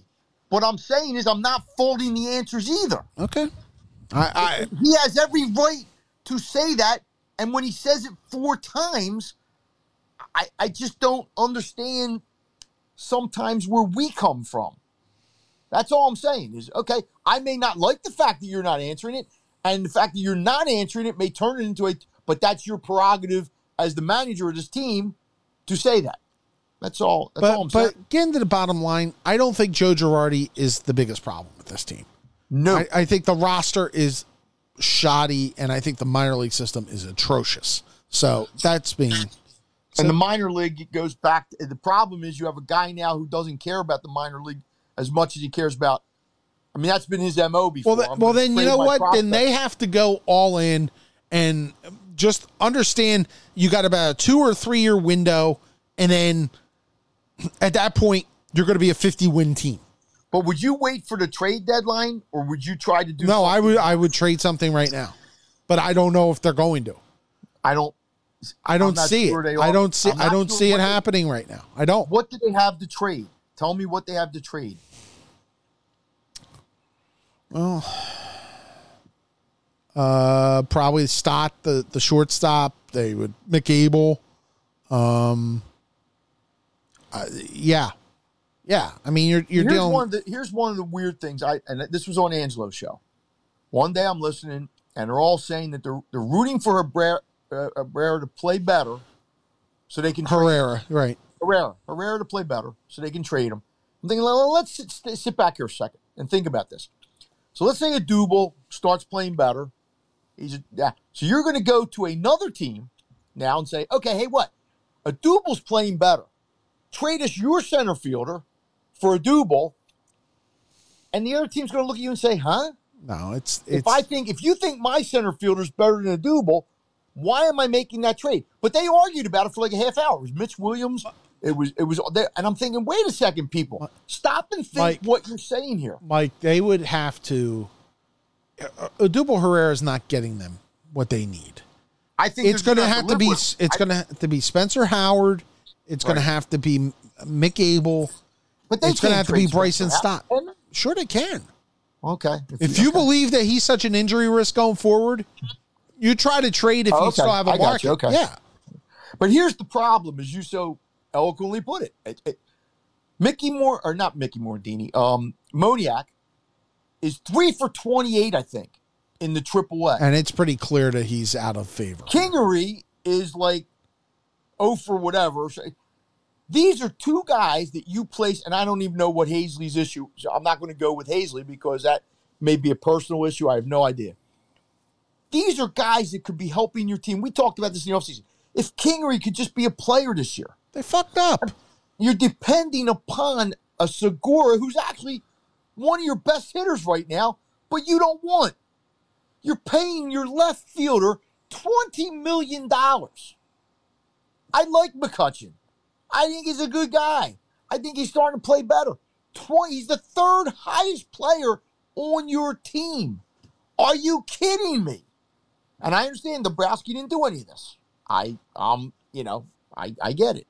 I'm not sure this is fixable, but I do know that they have a chance if it's to not win fixable. If it's not fixable, I mean fixable to the degree that we but I'm gonna say it this way. If you realize that your minor league system is crap, yeah, okay, but you still have Nola and Wheeler and Eflin, and you could piece together a division title, then you got to go sell in. You got to go sell in and go over the luxury tax and clear out whatever assets you have in the farm system and do it. Do you think John Middleton is willing to go over the luxury tax? Yes. For the possibility? Yes. Of winning the division? Yes. Okay. Then I'm with you. Because I think for a team that hasn't won... For the wild card, no. But for the division, yes. If the Braves were right now 5 games ahead of them, nobody was injured, they look like the Braves, I'd say, okay. But the Mets were... I mean, the Mets got like 5 guys on the DL, IL, whatever the hell they call it now. Right. I just think the Phillies right now have to say, hey, we're a 500 team, right? But the whole division's 500 or worse. We have a chance because of our 3 starters, because of Bryce Harper in right field, unless his right shoulder's really messed up, because of our catcher, because of whatever else you want to look at. We got to go for this. We got to get a couple pieces in here, whatever you think those pieces are. Mm-hmm. A 4th starter, a closer, a center fielder. I think you're kind of stuck with McCutchen. I don't think that's going to change. And he's okay. He is what he is. He walks a lot, whatever. I think you have to, because I think this division, unless something really goofy happens, high 80s is probably going to win it. Yeah, I would agree. And maybe Atlanta gets good again. Like maybe by July, all their guys are back, or I don't know what's going to happen with all these teams, but the Phillies look to me to be as good as anyone. Mm-hmm. So, finally, do you know what today is the anniversary of? Oh, I should know this. Let me think. What's the date? May what? 19th. Flyers? 15 seconds Yep. in the game. 10 seconds. Can you hear that? Yes. Clark makes the save. Ladies and gentlemen, the Flyers are going to win the Stanley Cup. The Flyers win the Stanley Cup. The Flyers win the Stanley Cup. The Flyers have won the Stanley Cup. It is 47 years since Stanley Cup won. Flyers beating the Bruins. I was in the Mayfair Diner. My shift was about to start at 5 o'clock. It happened right around 5 o'clock. It was like 5 after 5 or Right. whenever. I think that you just replaying that to me, and I know there's been that's maybe the greatest call in Philadelphia sports history. You know, it was funny because I almost put together, and I may do this for next week, I almost put together a list of like some of the great calls in Philadelphia sports history. And I would say that's Gene Hart, the Flyers, and I remember the puck was behind, because technically there was 4 seconds icing on the clock. Yeah. And I think it would have been, they would have went back to the Bruins end, I think, for a face-off. Right. I think that's what it was. So the refs just let the 4 seconds roll off the clock. And it was unreal. I mean, because I don't think people really celebrated when the Sixers won in 67 for whatever reasons. Maybe basketball wasn't as big then. It was the West Coast. And 60 was I just think 60 had happened like 14 years earlier. Mm-hmm. That call and the Flyers, we didn't think the Flyers were going to win the Stanley Cup that year.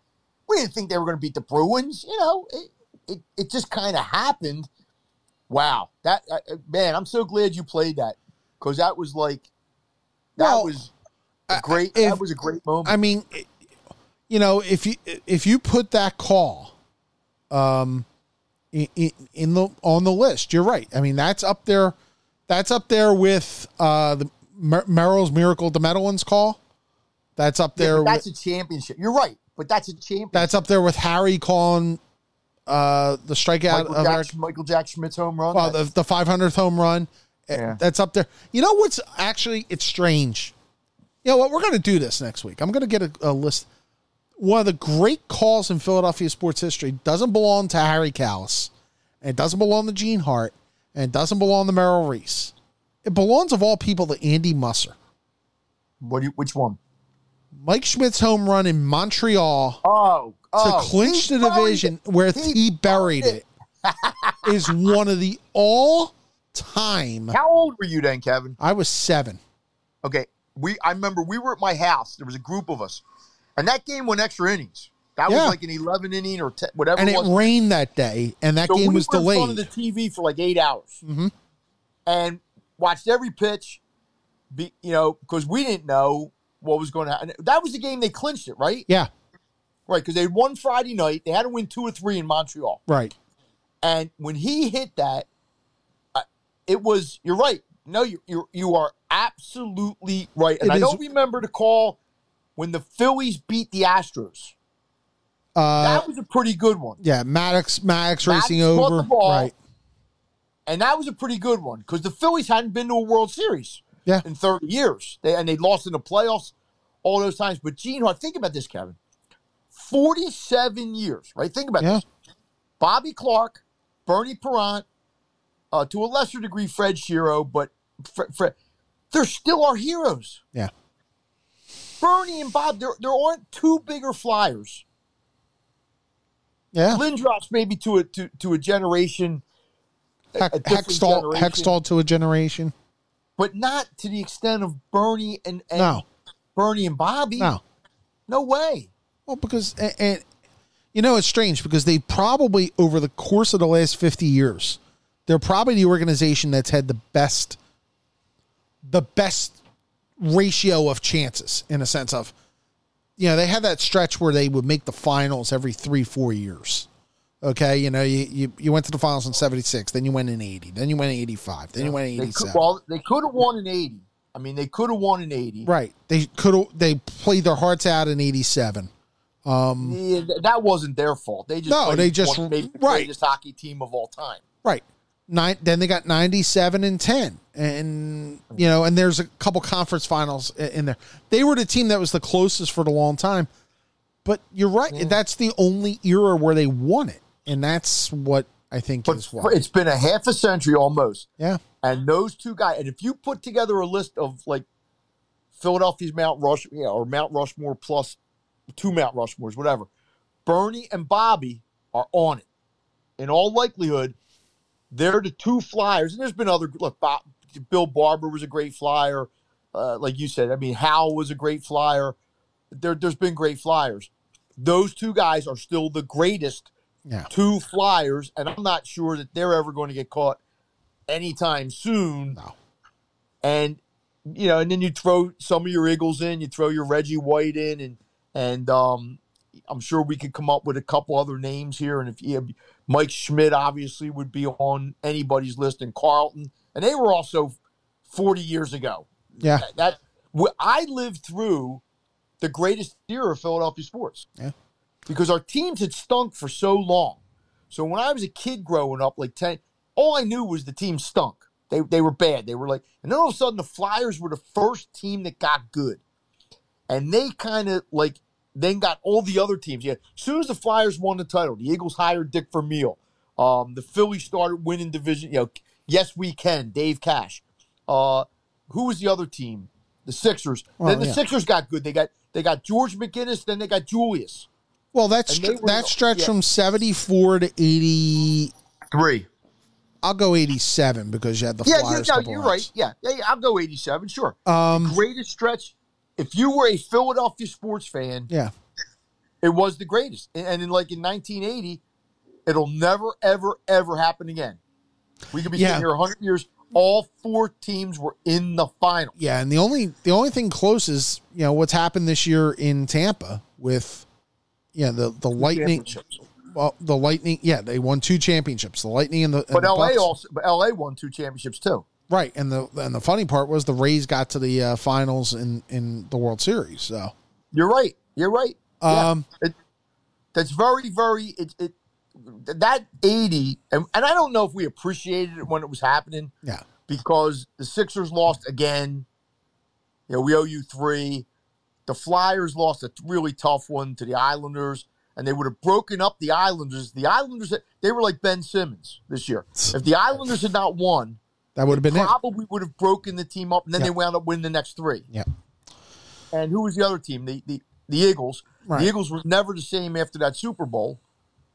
Yeah, until Buddy came in, and then Buddy revived the franchise. But he changed it, but he never won anything. No. But all right, so next week we're hoping to have a special guest, and we'll obviously talk Sixers next week as well, as they will be in Game 2 of the playoffs. In 2 weeks, Mike Silsky will join me as Mr. Kern goes on a little bit of a vacation. I may call in though, just to say hi. Well, if I can do that, if it's possible. Are you going to call from Bourbon Street? I'll have we don't do Bourbon Street. Bourbon Street is overrated. That's okay. But I might have a beignet in my mouth. Well, I really don't need to see that then. Do you know what I actually was trying to figure out? You're going to love this. If we go up to visit Bernard's friends in Baton Rouge, which by the way just got swamped by flash floods and stuff. They had a bad weather go through Dallas, and anyway, if we go up there is Jack in the Box on the way. So I tried to figure out, if we didn't go to Baton Rouge to visit his friend, how far is the Jack in the Box? 45 minutes. Do you think, I'm just saying, do you think? No. See, I'm like 50-50. Part of me is like, no, that's ridiculous. And part of me is like, you may not get this opportunity again anytime soon. So you might want to take advantage of it. Now, if I do get Bernard to drive me 45 minutes, there is actually an outlet mall there, so the women could go shopping or whatever they want to do. If I drive 45 minutes, how many tacos do I have to eat to justify it? You'd have to get about 10. 10's a lot, Kevin. But I'll tell you from I didn't say you have to eat it all in one sitting. Well, I could take them back home. I mean, they do. I have done that before. They do travel. Yeah. But I would say at least 6, I think, is the number. Usually I'm a 4 guy. I'm like a 4, and then if somebody doesn't eat theirs, I'll eat the stray one, so it turns into 5. But I think 6 or somewhere in that vicinity would have to justify it. I can't drive all the way there and get 2. Of course, I would never do that anyway. But remember, when we go to Maui and we get off that plane and we're driving to our hotel because we're dead tired. When are you going to Maui? Well, we go every 5 years. Okay. So we went for our 25th, our 30th, our 35th. We're hoping to go in 2 years on our 40th if Hawaii's ever open again. But on the way, there is a Jack in the Box, and that is we go.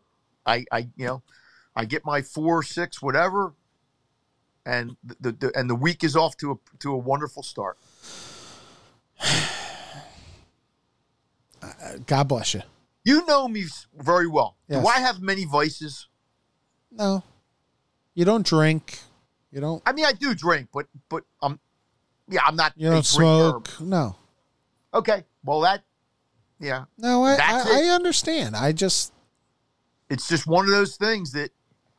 That's almost like me in Boston trying to. By the way, I walked down and literally, I'm gonna wrap this up in a couple minutes, but we walked from Old North Church in Boston. That's impressive, right there. What? Being at Old North Church, that's pretty cool. Old North Church was very cool. Yeah, and we were walking past Paul Revere's house and all the way down the Faneuil Hall. We walked about 16,000 steps. By the way, did you see one light or 2? I saw 2. Okay. So we walked through basically the North End. And yeah, man. All right, now this is where you're going to yell at me. Okay, so we did this. I'm not going to yell at you. All right, this is one. There's Italian restaurant. It would have been like Joe Giuliano's dream. You know, if Italian restaurants on both sides and all. You didn't go to White Castle, did you? No. Okay. All right. So we were supposed to have dinner at Davio's. Okay, that night. Italian steakhouse. Right. And it was our anniversary and all that. And we had started walking, we had started tourist stuff at 8 a.m. And it's 3 o'clock and it's 80 degrees and with humidity and all that. We've walked all this spot. We go back to the hotel and we're like, all right, we're just going to rest and everything. We didn't leave the rest of the night. We ended up canceling the reservation. So you didn't eat? We ordered DoorDash. No. Yes, we did. No. Yes, we did. No, yes. No, Kevin. We ordered DoorDash. We had a restaurant deliver. That makes my Jack in the Box or my White Castle. See, you're in Boston. You're in the North End. There's 100 Italian restaurants to choose from, and every one of them is probably worthy. No, so I'm sorry. No, you don't get special pennants on that one. No. I'll tell you what. The next time you're down Ralph's, ask Ralph if that's acceptable. I'll ask JD. Our buddy JB, who is... Oh, Joe Giuliano would shoot you. Joe Giuliano would have no tolerance for that. But I'm guessing that the owner of Ralph's... I ordered Italian food. I don't care. You're in Boston. You want to sit in the restaurant. You want to, I could barely feel my feet, Mike. Well, that's all the more reason to sit down at a nice restaurant. Well, yeah, but once you come back, and this is the mistake I made. The mistake is I went back to the hotel thinking, oh, I'll rest for a few hours. No, never works that way. That never works that way. Wait till you get to be my age. Oh.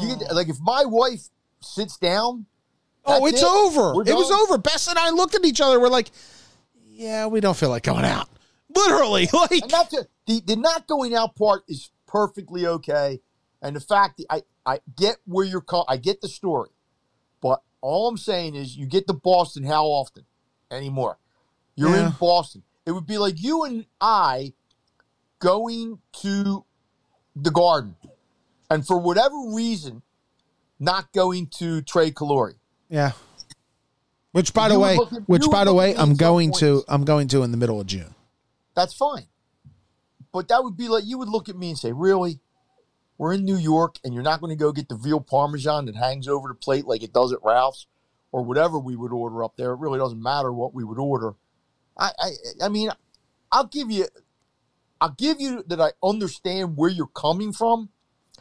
But wow, that to me is just what I would have done. Thank you for not asking which restaurant we ordered from. It doesn't matter. Yeah. What I would, as long as you don't say, what's the one, not the chain one. Tell me you didn't order from Olive Garden. No. Because that would be death. I'll say it. We got Maggiano's. Well, no. Maggiano's is good. Okay. Maggiano's is fine. Mm-hmm. It's just not. It's not North End. I think when we covered the PGA in 2016 up in Jersey, right? So we were kind of not near anything at night. You know, you're getting back to the hotel at 9:00 at night, whatever. There was a Maggiano's. And there was also a Shake Shack right across the street. We ended up at Maggiano's like 4 times. Now, I had not eaten at Maggiano's 4 times in my life, probably. But it was good. And we enjoyed it. Maybe it was because it was 9:30, 10 o'clock at night, and we were with our friends. But the food was, and they were actually, were running a special at the time. If you ordered a platter, whatever, they gave you another one to take home. Yeah. So we had to tell the poor waiter, we can't because we got nowhere to take. And we were giving it away. We were saying, well, look, to these people, do you want an extra platter? We would look at people. Here, have some lasagna. Random strangers giving food to. By the way, I didn't want to waste it. By the way, so, I got to admit, the one other thing we had up there, there's a sports bar up there called Tony C's. It's named after Tony Canigliaro. There you go. Okay. And it's in the Seaport District. Okay. They had an appetizer that my wife and I loved. And you're going to say, well, this is sacrilegious. It was Philly cheesesteak wontons. Man, I'll give you. I wouldn't have probably ordered them, but I'll give you a pass. But they were so crispy, Mike. Oh my God, they were so good. Oh, you know, it's funny. You talk about sharing food or whatever. Yeah. And maybe I'm too much of a. We were in Disney World about 3 years ago. My wife, my daughter, me. So we were in the New Orleans place. So they have like a kind of like a cafeteria there. We go over. We got a pizza. Well, it was a bad move. And I knew it was a bad move before I got the pizza. But it was like 10 o'clock at night, whatever. The pizza comes. We're eating it. And we ate. There was like 3 slices left. I knew we weren't going to eat it because So I looked next to me, and there was a family. It was a woman. She had like 3 kids. They're sitting there. I just looked at her. We started talking. I said, listen, do you want, and she said, oh, thank you. So, and I was a little leery at first. I'm like, and this was before COVID, obviously. Right. But that's just, maybe I'm weird like that. But I'm like, if they're going to throw this out and you got 3 kids who don't care if the pizza's no good, here, please have it. And she's thanking me, and I'm like, no. Please enjoy it. And you just hope somewhere along the way somebody pays you back. Yeah. I don't know. But anyway, I would have been looking for Brajol, baby. I would have been Brajol in my future. It was one of those things we were going to go back and. You could have eaten at the restaurant and taken a cab back. That could have been a solution. It could have been, but. I'm just throwing it out there. Well, but it was also 3:00, so it was way too early for dinner. Our reservation was like 7:30. Okay. You fudged up. Yeah, we did. What are you going to do? It happens. Yep. All right, Mike. We'll see you next Wednesday. You got it, babe. Our thanks to Rhea Hughes for joining us. Oh, there. Keep that on. Turn that down. Thanks to Rhea Hughes for joining us. Our thanks to you for joining us. This has been Work on the Beat. Well, you went uptown riding in your limousine with your you find Paul